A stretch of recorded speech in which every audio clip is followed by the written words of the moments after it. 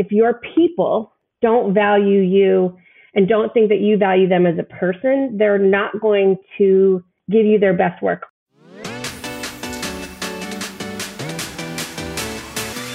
Hi, I'm Nils Vinje, and you're listening to the B2B Leadership Podcast, a show dedicated to demystifying leadership development, one conversation at a time.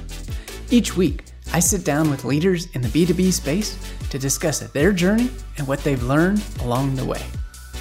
This podcast is brought to you by the B2B Leaders Academy. The cost of not consistently developing your leadership skills is enormous, and the B2B Leaders Academy features monthly leadership training and live coaching. Being a great leader isn't hard. You just need a guide and the right set of tools.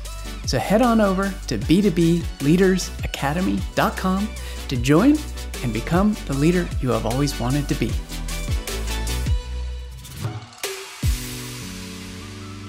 Hello, and welcome to another episode of the B2B Leadership Podcast. My name is Nils Vinje, and today my guest is Colleen Barraclough. Colleen, welcome to the show. Thank you very much. Happy to be here. I'm excited to dig in with all things leadership with you, Colleen. But first, would you share with me and our audience the role that you're in today and the company that you work for? Sure. Currently, I am the VP of Operations for North America for a company called Daxtra Technologies. And tell us a little bit about Daxtra. What kind of work and industries and clients do you serve? Sure. Daxtra Technologies is a leader in the HR tech space. We focus on parsing and resume matching, vacancy matching. Customers range from large companies that you would think would probably do their own software, but actually use ours embedded within their own, to small 3 to 5 person staffing companies that leverage kind of our premium products from a parsing and matching perspective as well. Wow. Okay. So you literally serve everybody on all those ends of the spectrum, the super small to the super large. And as VP of Operations, give us a little sense of what that entails, given that you have such a wide-ranging customer base. So that primarily for me is leading our account management customer success team along with our implementation team. So when the new customers are brought in by our counterparts in the sales team, they transfer them over to us. We do the integrations and implementations with one section of my team, and then when they finish, the other half of my team picks up from the customer success account management aspect with renewals, troubleshooting, trainings, etc. Wonderful. Well, we could talk for days about customer success and account management, but let's shift gears a little bit and talk a little bit more about leadership and the path that you took to get to this VP role. So I'm curious, how did you get into your first leadership position? Well, this is actually my first official leadership position here at Daxtra, but at my last company before working here is where I think I really started to get a good grounding of what a good leader looks like when I worked there. Okay. And so let's talk a little bit about what does that mean? You got a good grounding for what a great leader looks like. For me, my first boss at Yo is the company I worked for before at Day and Zimmerman Company. He was great. I was an individual contributor on his team, but he treated all of us as leaders, kind of treat people the way that you want to be treated and treat them how you expect them to behave and perform. So he would start all of his emails to us with good morning leaders or good afternoon leaders. And at first I was kind of like, is he talking to me? Am I on the right email chain? Because for the most part, everyone else on his team was a team lead or a VP or director. And I was probably the only individual contributor on his team. I once asked him, I was like, are you sending that to me? And he was like, yes, you are a leader here. You are important. Your decisions matter, and how you interact with other people and how you perform with other people is how they're going to treat you and how they're going to perform themselves. So I always thought that was very powerful for me, and to kind of see myself in a different light because I hadn't been a team leader manager before. And I was like, oh, maybe I am. Maybe I can do this. That's awesome. I mean, that's just goes to show you how one word completely changed how you looked at your role within the organization. And that sounds incredibly powerful and is something so simple that, it's possible to do that at any point. I think it's a really great piece of advice that address people how you want them to feel, because they will associate a meaning to that word, and just like you did with the leaders. Yeah, he was great. I learned a lot from him.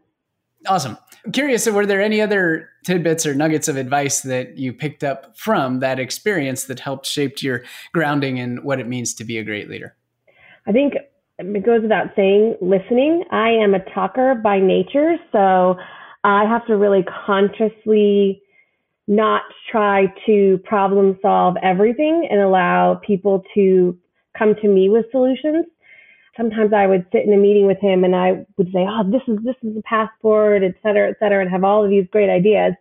And he would look at me and I know that he probably already had a plan in place, but he gave me the opportunity to share my ideas.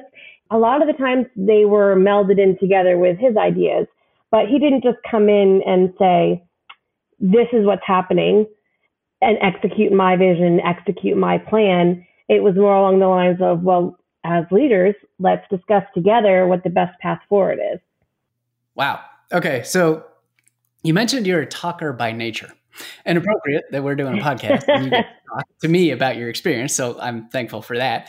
And you mentioned that, you have to put energy and effort into not always, leading with the answer, or not always being the one to talk.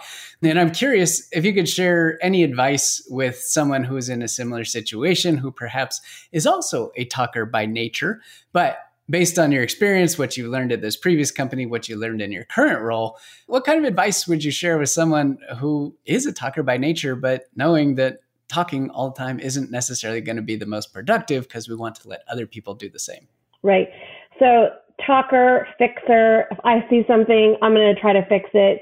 As a leader, you sometimes need to let other people fix or try to fix, and then you don't want them to fail, but you have to allow to be there to pick them up a little bit, but you have to kind of start ask them questions, and sometimes they'll lead themselves to where you want them to be in that regard. So asking a lot of questions. Why do you think that's the case? What leads you to that conclusion? Have you used that with other customers before? What was the outcome with that customer? Did that work? What didn't work well that you could do differently this time? But not so hard, much more conversationally when I'm talking to my team. I try not to be programmatic in that regard. Yeah, those are fantastic questions. And what I picked up on there is almost every single one of those was an open-ended question, was not a yes, no, right? It wasn't, are you doing this? Or can't you just do this? It was, what have you considered already? What were some of the other experiences you went through with other customers that might be similar? And I think that's a really powerful way to open up the discussion and dialogue, because people have ideas. Sometimes we just don't give it enough airtime to let them talk. I would say this, though, that sometimes, like when you go to your manager or leader, you are just looking for the answer. Like, you don't want to have to work that hard to get it. You just I know you know the answer. Just send me the link to where the answer is. And so you have to kind of be able to balance between the two, because you want them to be able to efficiently and effectively move through their day. And in our case, oftentimes it's getting an answer to a customer, to close a deal, get a renewal. Any of those things could be mission critical for our customers. So you have to be able to kind of balance which ones you can lead them to help them find the answer, or you can just kind of say, here you go, off you go on your merry way, get that over to the customer. Okay, so that's a really interesting point, and I'm really glad you brought that up, because there is a fine line. And I'm curious where you draw that distinction. And I'll share a funny anecdote story after you share this, because I've experienced this a number of times. But where do you draw that line between what do I want to go down the path of helping them to discover the answer versus what, is really qualifies in the bucket as, okay, this is it. It's just as straightforward as a link or a location or something else. What's the deciding factor for you? For me, it's going to be the criticality when it comes to our customer and what they're experiencing at that moment. I don't want our customers to have to suffer, is the right word, or have a delayed response from us because I'm trying to have this metaphysical conversation with someone and say, let's help you figure it out yourself. We have to save those types of conversations for when maybe it's more of an informational based question. Like a client's like, how do I do yada, yada? Not it's broken, fix it now type of a solution. Does that make sense? Yeah, absolutely. It does. And I think it helps paint a little bit of color around, when to engage in a more coaching type of conversation where you're helping someone to discover the answers and when to just give a direct answer, because there is an appropriate time for both. The funny anecdote, sorry, I mentioned that. No, go. Can't wait. Been a leadership coach for a long time. I've taught how to use, coaching skills in a business capacity. And I ran a workshop for a very large group over a day and a half. And we were going deep on the coaching skills. And one of the individuals raised his hand and asked the question and said, yep. And he said, all right, so let's say the scenario is this. Someone asked me, where's the restroom? Do I reply with, what have you tried already? And I said, okay. Let me let's take a step back. And that was, there's a fine line. And you're not going to say, well, what options have you considered to find the restroom today? It's just, it's down the hall and on the right. I would say one other thing, just kind of in that same vein, that I think is helpful. Like I should have to ask one of the people that work for me if they think it's helpful, but it's standard practice to have one-on-ones, but my one-on-ones are driven solely by the attendee. So I have no agenda. If I have something I want to talk about with someone, I schedule a separate meeting with them. I don't use it for their time with me. And if their time comes up on Thursday morning and they don't have anything they need from me, they don't have anything they want to shoot the what with me, which I also tell them, I said, we're all very busy. Sometimes we don't even have a chance to connect and say, how are your kids? What's happening? How was your vacation? What's the latest? Let's get a cup of coffee and just, especially over Zoom these days, just have a chat if they want. Or it can be conversations about work-based stuff. Whatever it is, it's driven by them. And if they don't need anything from me and they're busy working on something else, then we just don't have the meeting. It's totally up to them. Nice. And how often do you find that they actually cancel the meeting versus engage in some form or fashion? Just curious from a overall perspective. It's very clear to me, the delineation in teams. So my engineers, solutions IT engineers, very, very rarely actually have the meeting. Whereas my customer success account managers, they almost always do. And it's personality traits kind of fall in there a little bit. It's a bit stereotypical, but in this case, it fits. It tracks. That makes sense. But you make the option is available to sit down with you one-on-one. And I like that you put the onus on the individual to drive the agenda and to help them help themselves ultimately. How can I serve you best? And what do you want to get from me? And that is different than just showing up and expecting the person you report to dump a bunch of stuff on you. Yeah. Right. Yeah. If I'm going to dump stuff, I'll let you know in a separate meeting. Yeah. That is a very good way to separate what goes on in the one-on-one from the other stuff, because it's hard when, 1 week you have a great career level type of conversation where somebody wants to go, or a deep personal connection. And next week you just dump a bunch of stuff on them. They're like, what is the point of this meeting? I don't get it. Right. And it can create a lot of confusion. So I love that you break those two up and separate them out. Yeah. And I also always try, when I am putting a meeting on someone else's calendar, to say what the meeting is for, because in past lives, I hated when somebody, especially a manager, right, would say, I want to speak to you Tuesday at 9. Like, if it's Monday morning, you're like, what are we going to talk about? Am I getting fired? Like, what's happening? I can't think of anything I've done wrong, but like, is there something I've missed? Like, what's happening? So I always try to be like, we're going to discuss X, Y, and Z, so that there's none of this non-productive day, because they're just worried about what's the meeting about. I mean, isn't it fascinating that that would have been the knee-jerk reaction almost any time if your boss just happens to put on a meeting on your calendar, and what's the first thing we think of? Am I being fired? Like, you can't live with that like that. No, just can't. So I appreciate the fact that you put the time and effort into setting the agenda just to make it clear, number one, what are we going to talk about? And that helps the meeting. But two, to relieve any potential assumptions that are made as a result of nothing factual based, just pure fear. Right? And nobody's getting anything done for that time period either, leading up to that meeting. So it really doesn't serve anybody, but the extra few minutes you put into the agenda, there you just saved an entire day's worth of productivity. Right. That's wonderful. Okay, those are some excellent tips and suggestions on the listening piece, asking powerful questions, one-on-ones, and separating out the context and the things when you need to do separate work as opposed to saving a sacred place for shooting the you-know-what, just talking career stuff, talking how I can help you, but being driven by the employee. Excellent piece of advice. We'll get back to the interview in just a minute. This episode is brought to you by the B2B Leaders Academy. The cost of not consistently developing your leadership skills is enormous. The B2B Leaders Academy features monthly leadership training and live coaching. Being a great leader isn't hard. You just need a guide and the right set of tools. Head on over to b2bleadersacademy.com to join and become the leader you've always wanted to be. Now let's get back to the interview. So now I want to shift gears to more in the Daxtra times that you've been there. And I know that you guys have undergone a lot of growth and whatnot in the United States, and was wondering if you could share a little bit of your perspective on being the first female executive in the United States for Daxtra and what that experience has been like. Well, it's been great. Honestly, Daxtra is a great company to work for. I will say that when I first started, it was a very, very small team here in North America, and it is a fairly small team to this day, but it has grown for sure. There was a part-time office assistant that was a woman, and then there was me. I was hired as, account manager as a woman, and that was it as far as the female quotient was considered.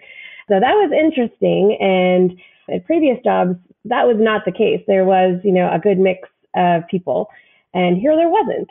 And I found myself being in situations and totally unconsciously by my colleagues as well, because they were great, they are great, but you'd be in a meeting and you would say something, and I know that we hear it all the time, but it's absolutely true that sometimes a male colleague will repeat basically what a woman has just said, and everyone goes, "Oh, that's a great idea, Steve."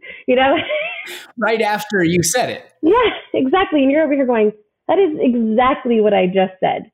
And, it took me a little bit to getting to know the people that I worked with and building up some rapport and some respect, I think. But I eventually started just saying to them, because we're a small team, right? It's not a big corporate office building, which might be a little bit different type of situation. But I said, I literally just said that.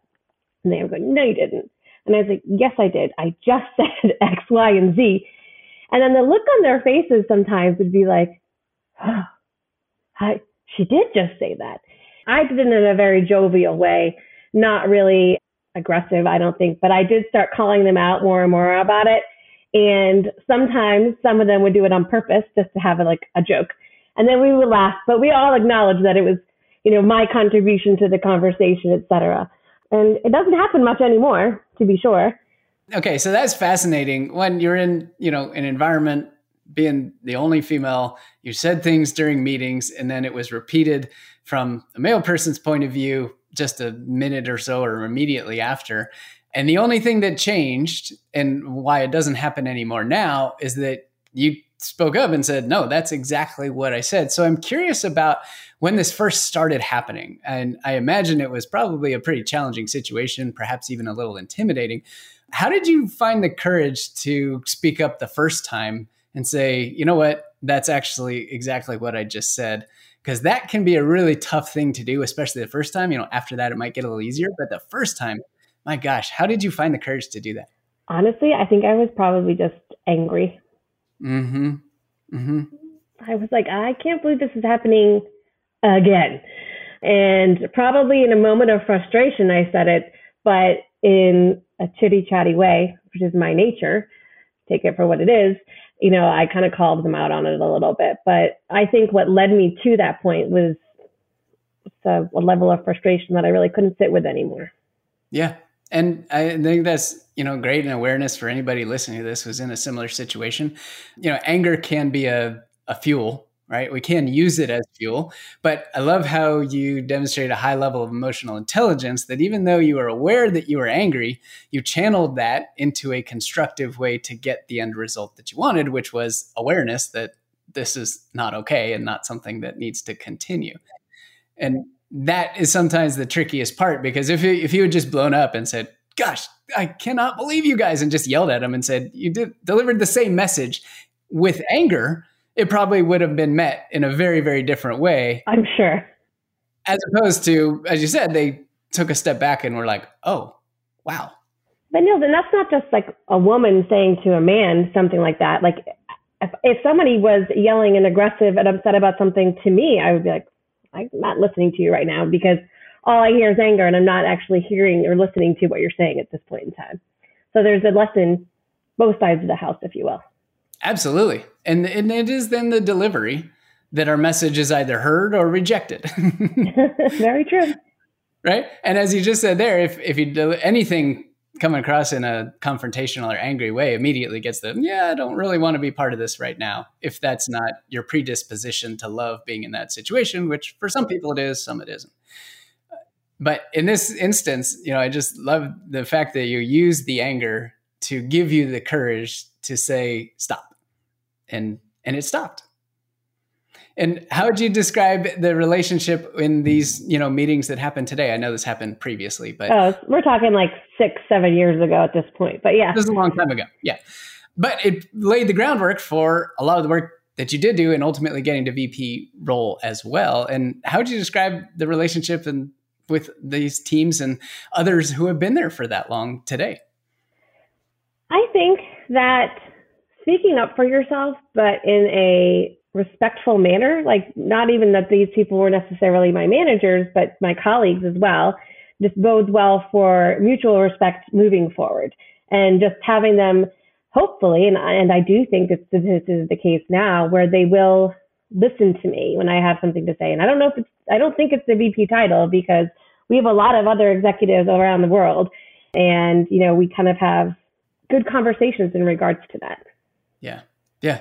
No, that's wonderful. And just incredible advice that, you might be in some really challenging situations and, feel in a situation just like Colleen was explaining here. And anger is going to be there if you're in a similar situation. But the question is, how are you going to use it? Right? And you used it to turn into courage to be able to speak up and say, no. And then other ways may not have been as productive, but that's just a great highlight of how important it is to be able to become aware of what you're angry about, number one, and then number two, use it in an appropriate way. I also think that the culture here at Daxtra allowed me to feel comfortable in that. I know not every place is like that, but that is something here that I felt comfortable saying to people, like, hey, put my hand up. Do you guys know you're doing this? Like, you literally just said that. And not every place is like that. So there's definitely other ways to go about it. I mean, I read a lot about it because, being a woman in the corporate world, you have to kind of be aware of these things and how perceptions can be shifted if necessary. Yeah, absolutely. And that's, a really great point you bring up, that the culture facilitates sometimes whether or not you can do these things, right? Would you share a little bit more about how that culture exists and what is at the core of that, the beliefs, either values or just the way the company operates that is unique to Daxtra? I think it's that it has a very, we've been around for over 20 years, year over year, increased revenue, no outside venture capital money ever needed or required, which I think just says so much about the business as a whole.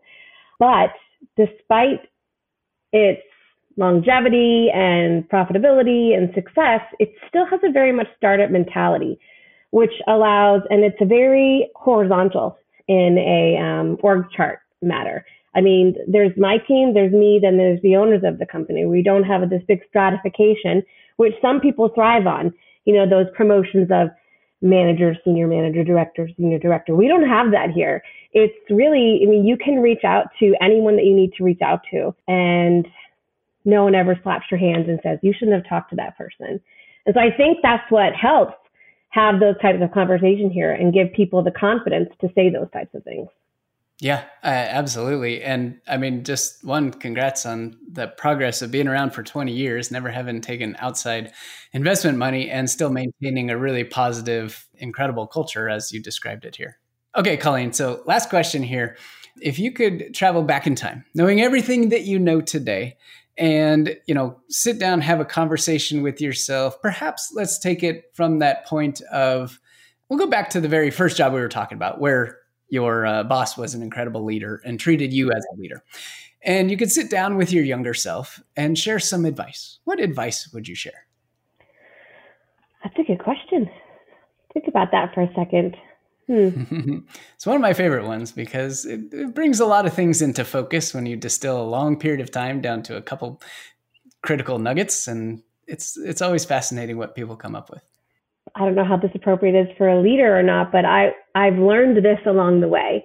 We're talking like 15, 20 years ago now. To my younger self, I would say you don't have to hang with whomever you think the big guns are. Do you know what I mean? That makes sense. You can make your own decisions and have your own path. You don't have to do what everyone else is doing. And at least at times I felt, if everybody was going out to dinner, I had to go out to dinner. If they were going to go out to drinks afterwards, I had to go out to drinks afterwards to make sure that I was around for whatever those conversations might be. I had FOMO beyond belief, 20 years ago. And now at this point, I'm looking back and going, I didn't need to do that. My work spoke for itself as I moved up and took on more and more responsibility. It had nothing to do with that aspect of what I thought I needed to do. And it was a waste of effort and energies. And I would tell myself, don't do that. Stay home, relax, do something you want to do. Yeah, exactly. Because you're going to be spending a lot of time at work and with these people anyways. And it's important to kind of have that separation a little bit. And I think that would have served me better sooner in having a good work-life balance, because it's mission critical for me now as a mom to have those boundaries. And it is something that I still struggle with, not picking up the phone. I mean, I always do. I'm still working on that, to be honest, but I'm trying. So that would be one thing I would say. And the other thing that I would say, that nugget for myself, I guess, would to remember as you're moving forward to lead with your head and your heart. I think that what makes a good manager is that you have to obviously keep your eye on the bottom line. But if your people don't value you and don't think that you value them as a person, they're not going to give you their best work, which is then not going to trickle down to your bottom line. So being interested in who they are and what their passions are and contributing to that and remembering it and asking questions, I think that's critical to success, not just as a leader, but as a team player and a colleague. Yeah, wonderful advice. I mean, people are people, right? We forget that sometimes in the grand scheme of all our work and daily lives that go on. But at the most basic level, people want to connect with other people, right? And I love what you said about just giving yourself the space as well and not having the FOMO. And especially now, like getting towards we'll call it the latter part of the pandemic for whenever anybody is listening to this episode in the future, because it's going to change, right? But events are coming back, right? And travel is coming back. And it was really interesting for 2 years where it just was not even a consideration. There was no FOMO or very little because nobody was doing it. But now that it comes back, all those FOMO feelings could potentially come back. And, love that advice you would give to yourself, that it's okay to say no. It's okay to put other things in priority first above that, just because you might miss a conversation or miss some context. And you just be confident in who you are and what you're doing. If it's important enough, it'll come around during the workday.